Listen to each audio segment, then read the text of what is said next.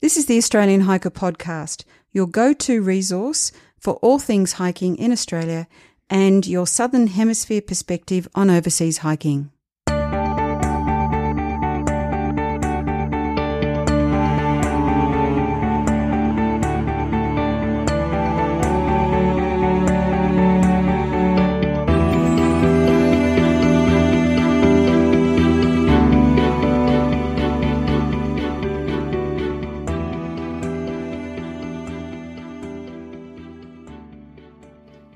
This is episode 85 of the Australian Hiker Podcast, and in this week's episode we're going to be talking about Australia's iconic hiking trails. Now, if you've been looking through a number of hiking magazines or searching the web, you'll find that there's a series of tracks or trails in Australia that consistently come up. If you spend a half an hour or an hour on the internet, you can't help but come across some of these tracks. So in this week's episode, we're going to be looking at these iconic hiking trails that tend to vary in length, that each have their own unique and special features that make people want to walk them, and that you will often see images of in both magazines, in international and national level advertising. So whether it's the desert, the mountains, or the lush foliage, there's something about them that sets them apart. So the following list of 7 trails are all under 150 kilometres and due to their iconic nature are known worldwide. Now, while this list is not exhaustive, no one can argue that the trails we're going to talk about don't deserve a place on the list. So we're going to be looking at these trails in alphabetical order.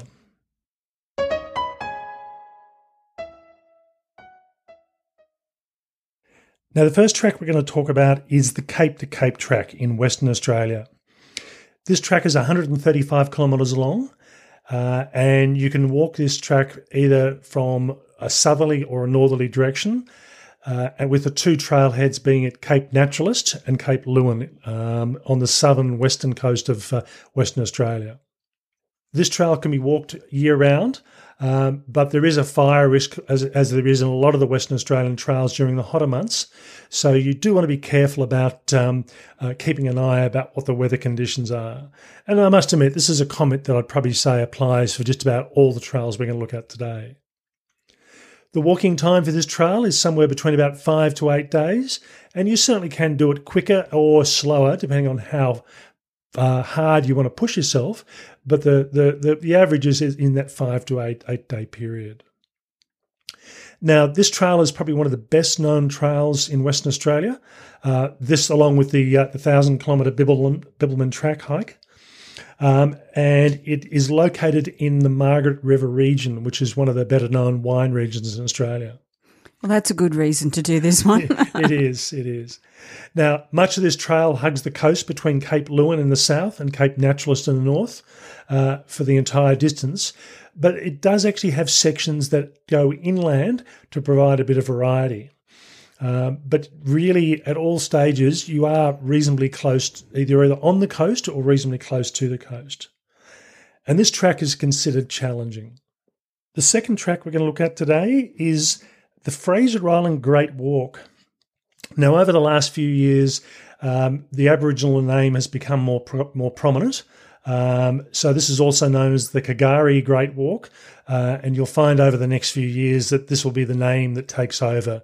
It's a bit like we used to call Uluru Ayers Rock a number of years ago, and we're progressively changing towards the Indigenous name. This track is 90 kilometres long. It's in Queensland. The start point is Dili Village, and the end point is Happy Valley Village. Now, this track is a permitted track that can be walked year-round, but what you'll find is due to the fire risks, you can't make advance bookings in December and January. So if you want to hike it at that time of the year, you have to actually contact the park service much closer to see what the conditions are like and see if there are sections of the trail that are closed. Now, this track takes around about 6 to 8 days to walk, and it's located, as I said, on Kagari, also known as Fraser Island, which is the world's largest sand island. This is a World Heritage Area. The walk takes advantage of the spectacular beach and rainforest areas of this World Heritage property and provides stunning views. There are also a number of shorter walks that add to this trail, and there are some options to as far as which direction you actually head. So as I said, the 90 kilometres is an approximate distance. Now the campsites need to be booked, and the cost is fairly minimal here, and this trail is rated easy. The third track we're going to look at is the Jatbula Trail. And this is a 62-kilometre trail located in the Northern Territory. Now, the start point is at Nimiluck Gorge Visitor Centre, and the end point is in Lewin or at Edith Falls. Now, this track does actually limit the number of starting people per day, and that's actually 15. And one of the things I find with this track is it's one of these funny tracks that while it is well known worldwide, people tend not to talk about it very much. And the reason is because of the sheer popularity. Now, when I went through and tried to put the information together on this, this is one of the tracks on my bucket list. And I thought I'll look and see what times of the year people are booking. And this is November when we're recording this podcast. And the only time or the next time that I could get 2 spaces available on this track was in late September, which is 10 months from now. And I have actually had friends do this hike, and they've had the same sort of situation that they've booked it many months in advance. So, and I think one of the things with this track, even though it is a permitted track, the cost is fairly minimal. It's around about just under $15 per person. So it's not like a lot of the more expensive trails that tend to limit the number of people that do it. So if you want to go through and do the Jatbula Trail, you really do need to be thinking many, many months, if not 12 months in advance, and go and check as you get closer to the times. And as soon as the availability comes up, book it straight away. Worst case is, if you decide not to go on the trip, you end up losing, your booking fee, which is $15 a person. Now, this trail is rated medium to hard. And again, we've had friends that have done this. We haven't. And they rave about it. They said it was such a wonderful track. And I must admit, from my perspective, I do prefer the desert environments. So this is certainly one that I'll go through and do in the next couple of years. So the next trail that we're going to look at is the Kangaroo Island Wilderness Trail. And I have to say that for me, this is probably one of my favourites, certainly at the moment. It's a distance of 61 kilometres. It's in South Australia, Kangaroo Island in South Australia. The start point is Flinders Chase National Park Visitors Centre, and the end point is Kelly Hill Caves. You can walk this trail year round. The weather does get quite wild and woolly during the winter, so you are walking along cliff tops, and even in mild weather, the wind definitely gets up. So think about it if you're actually going to plan to do it during the winter months. And of course, if you're doing it during summer, it gets pretty hot and pretty warm as well. We did this trail at the end of 2017, and it was pretty hot. But one of the issues that we had was we had a ranger turn up on the first evening after we'd had dinner and put signage up saying no stoves at all, and this was including gas stoves. So for the next 2 nights, we weren't able to cook meals or have a cup of tea or hot tea or coffee. So if you are doing it during the very hot months, this is something you do need to consider. Yeah, and the other thing to consider is that you do need to book for this trail, and there are limitations on the number of people that they will allow to start. It's a great trail, lots of wildlife. Kangaroo Island is renowned for its quite large koalas, and you'll certainly see some of those. And when we were doing it, there were lots and lots and lots of goanna sightings along the way. The most difficult part of this trail is the logistics of actually getting to Kangaroo Island. So that can be a little bit tricky. So check out our links for more details on that. This trail has some really good campsite facilities and including communal eating areas, toilet blocks, as well as dedicated tent platforms and beds to put your tent up in. So really very well done and quite new, but definitely worth a look. My comment on this one as well is, as Jill said, the facilities are excellent. And this trail, the thing I thought about when we did this trail is this trail has been designed by someone who is actually a hiker. They've thought about where the facilities go. So the kitchen areas are away from the sleeping areas, which are away from the toilet facilities. So it means that people can be down making a bit of noise down in the kitchen areas, and they're not going to disturb people up in their tents sleeping. And again, the toilet facilities are well enough away, so they're not going to impact on the kitchen facilities or on the sleeping areas as well. So the other thing I would say about this track is if you're looking at doing a multi-day trail and you've never done one before, this is the trail to choose. It is really well designed for newer hikers. It's not difficult. The hardest part is one of the beach walks. But otherwise, very good trail for beginner hikers as well as experienced hikers as well. So the next trail we're going to look at is the Overland Track. The Overland Track is a distance of 65 kilometres and it is in Tasmania. The start point is Cradle Mountain and the end point is Lake St. Clair. You can walk this trail year-round. However, only experienced hikers should attempt the walk during the colder months because the snow can get quite heavy. Permits are required for most of the year. Walking time will take you about 6 to 8 days. This is probably one of the best known walking trails in Australia, and it does seem to be on everybody's list of must-do trails. Yeah, one thing you'll find if you ever go through and do the Overland Track, as I said, it is probably the track that everyone wants to do.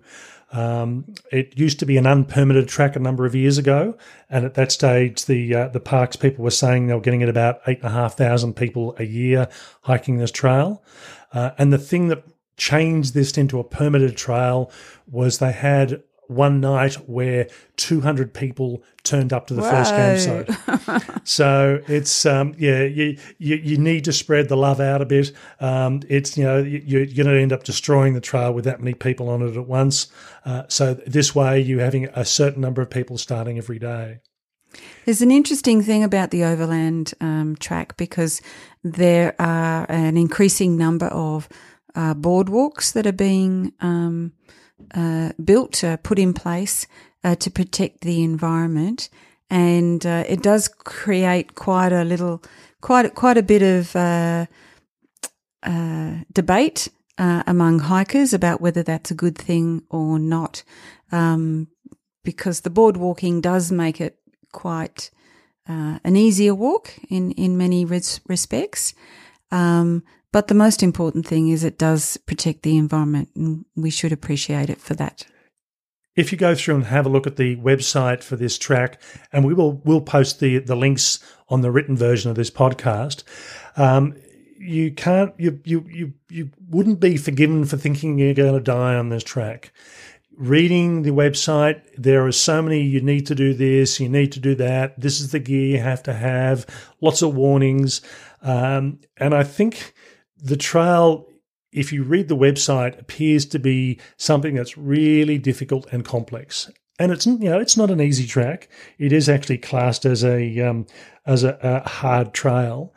But I think because so many people do this track, and particularly people who have never done an overnight track, will choose to do this as their first track.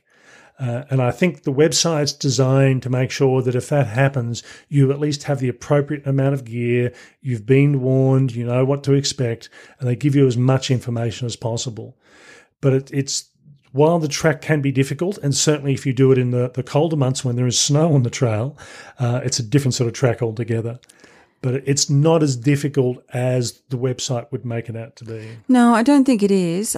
But I think the changeable weather conditions make it a challenge. So, some of the walking is hard. Some of the days can be a little bit long.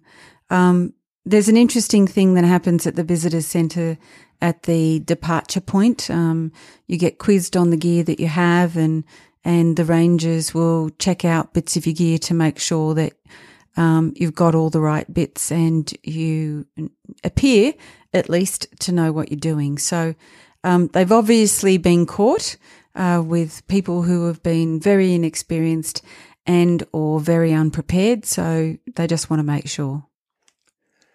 Okay, so still staying in Tasmania, we're going to look at the South Coast Track next. Now, the South Coast Track is 84 kilometres. Again, as I said, still in Tasmania, and it starts at a place called Melaleuca and finishes at Cockle Creek. You can walk this trail year-round, but the recommended walking times are between December and March, and it's a 6 to 8 day walk, and again, rated hard. This is a much more remote area of Tasmania than the Overland Track. Up until probably 10, 15 years ago, it was only the really experienced hikers that tend to do this. Now it's not as popular as the Overland Track. The numbers have increased quite dramatically over the last few years.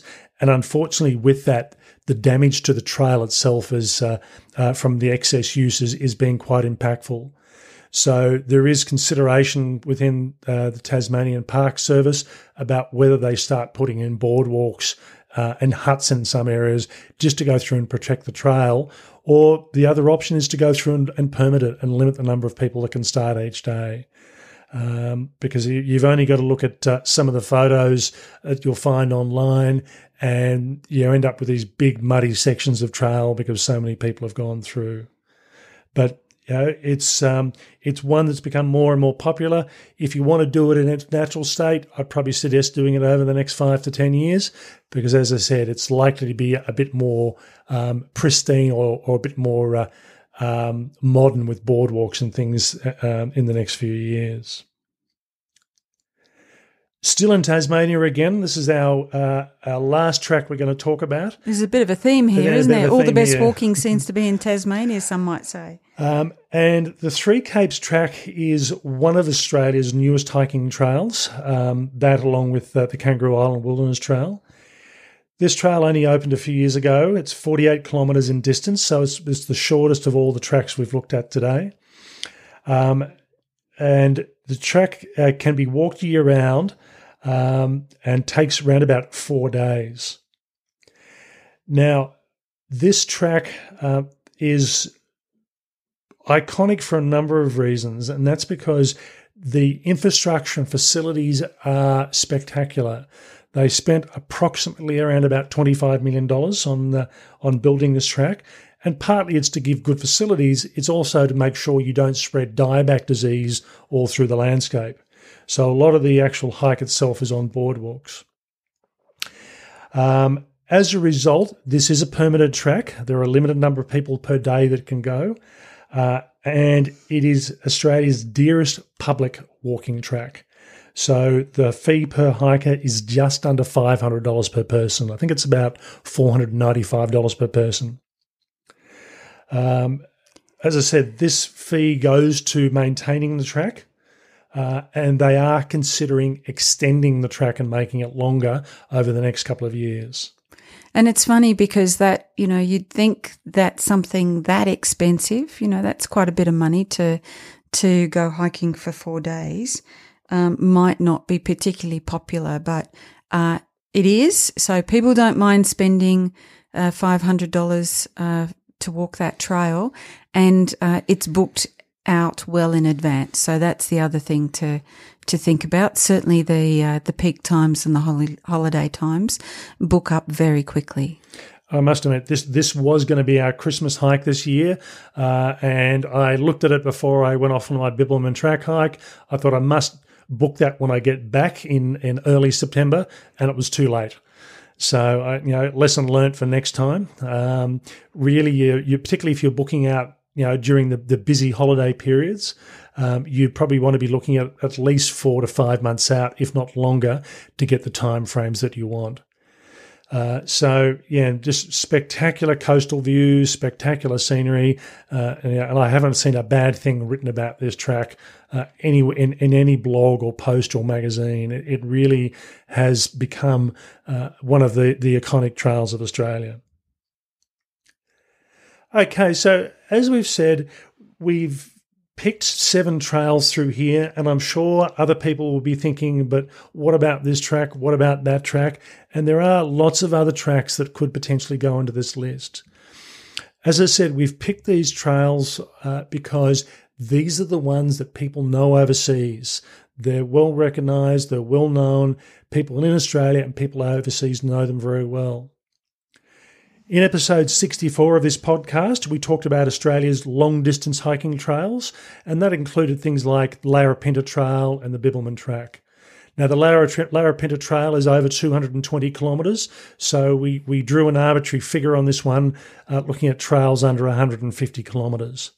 So certainly trails like Larapinta and the Bibbulmun, which is 1,000 kilometres long, again, I'd class those as iconic trails, but they're in a different sort of category. They tend to be a much longer, and if you're doing them all in one go, a much higher level of experience required.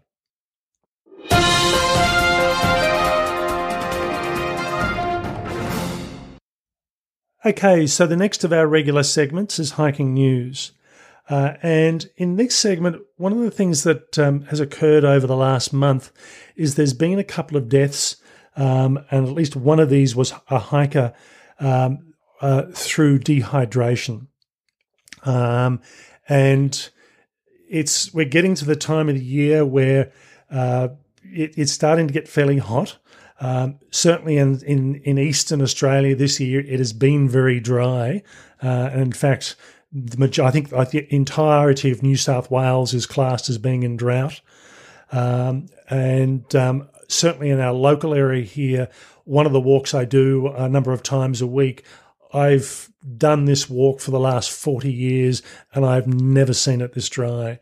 We've been getting a tiny bit of rain over the last day or so, but it's not enough to actually green things up. Yeah, well, and even the trees are barely leafed on this particular walk that we do, and there's just no undergrowth. So, as Tim said, I've never seen it like this either. The plants are definitely suffering. The landscape is suffering, and we have to remember we might be suffering too in that kind of dryness and that kind of heat. So I think the thing to consider here is when you do out for a walk, whether it be a 1 kilometre walk or a 30 or 40 kilometre walk, make sure you have enough water. And if you plan on topping up water somewhere along the trail, make sure that you know that it is actually there. We did have a walk about 4 years ago where I was concerned about a potential lack of water due to the drought we had at that time. So I was carrying much more water than I normally would. And as it turned out, it wasn't necessary. But certainly at the moment, the way the conditions are so dry, it's worthwhile making that you carry enough water and you drink enough water through the day. Yeah, and I think that's the important part. I find that some people tend to stop and then load up on the water, which, might be okay if they've been drinking during the day as well. So, anything you don't need, you will excrete. But if you're loading up on water when you're already dehydrated, it's going to be really, really difficult to absorb that water, and you're probably not going to feel so good either. If you've developed a headache, that's a bit of a clue that it's already a bit too late. Now, that's all for this week's episode. I'd just like to let you know, for those of you that aren't aware, that we're coming up to Australian Hiker's 2nd birthday, and the podcast next week, and we will be having weekly podcasts this month, is a review of how we've gone in our 2nd year and where we're heading to. I will be announcing a series of competitions next week. So if you haven't already done so, go through and subscribe to our newsletter either through Facebook or on our website to give yourself extra opportunities to win some great prizes. As always, this episode can be listened to through our website at australianhiker.com.au, through SoundCloud, through Stitcher. We are now on Spotify and also on iTunes. If you have the chance, please go through and rate us on iTunes to help get the message out there. That's all for me. Bye for now. And bye from me.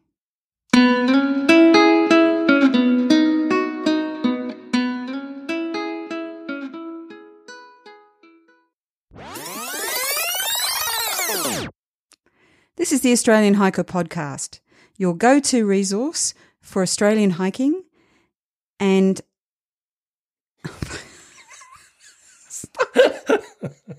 Stop it.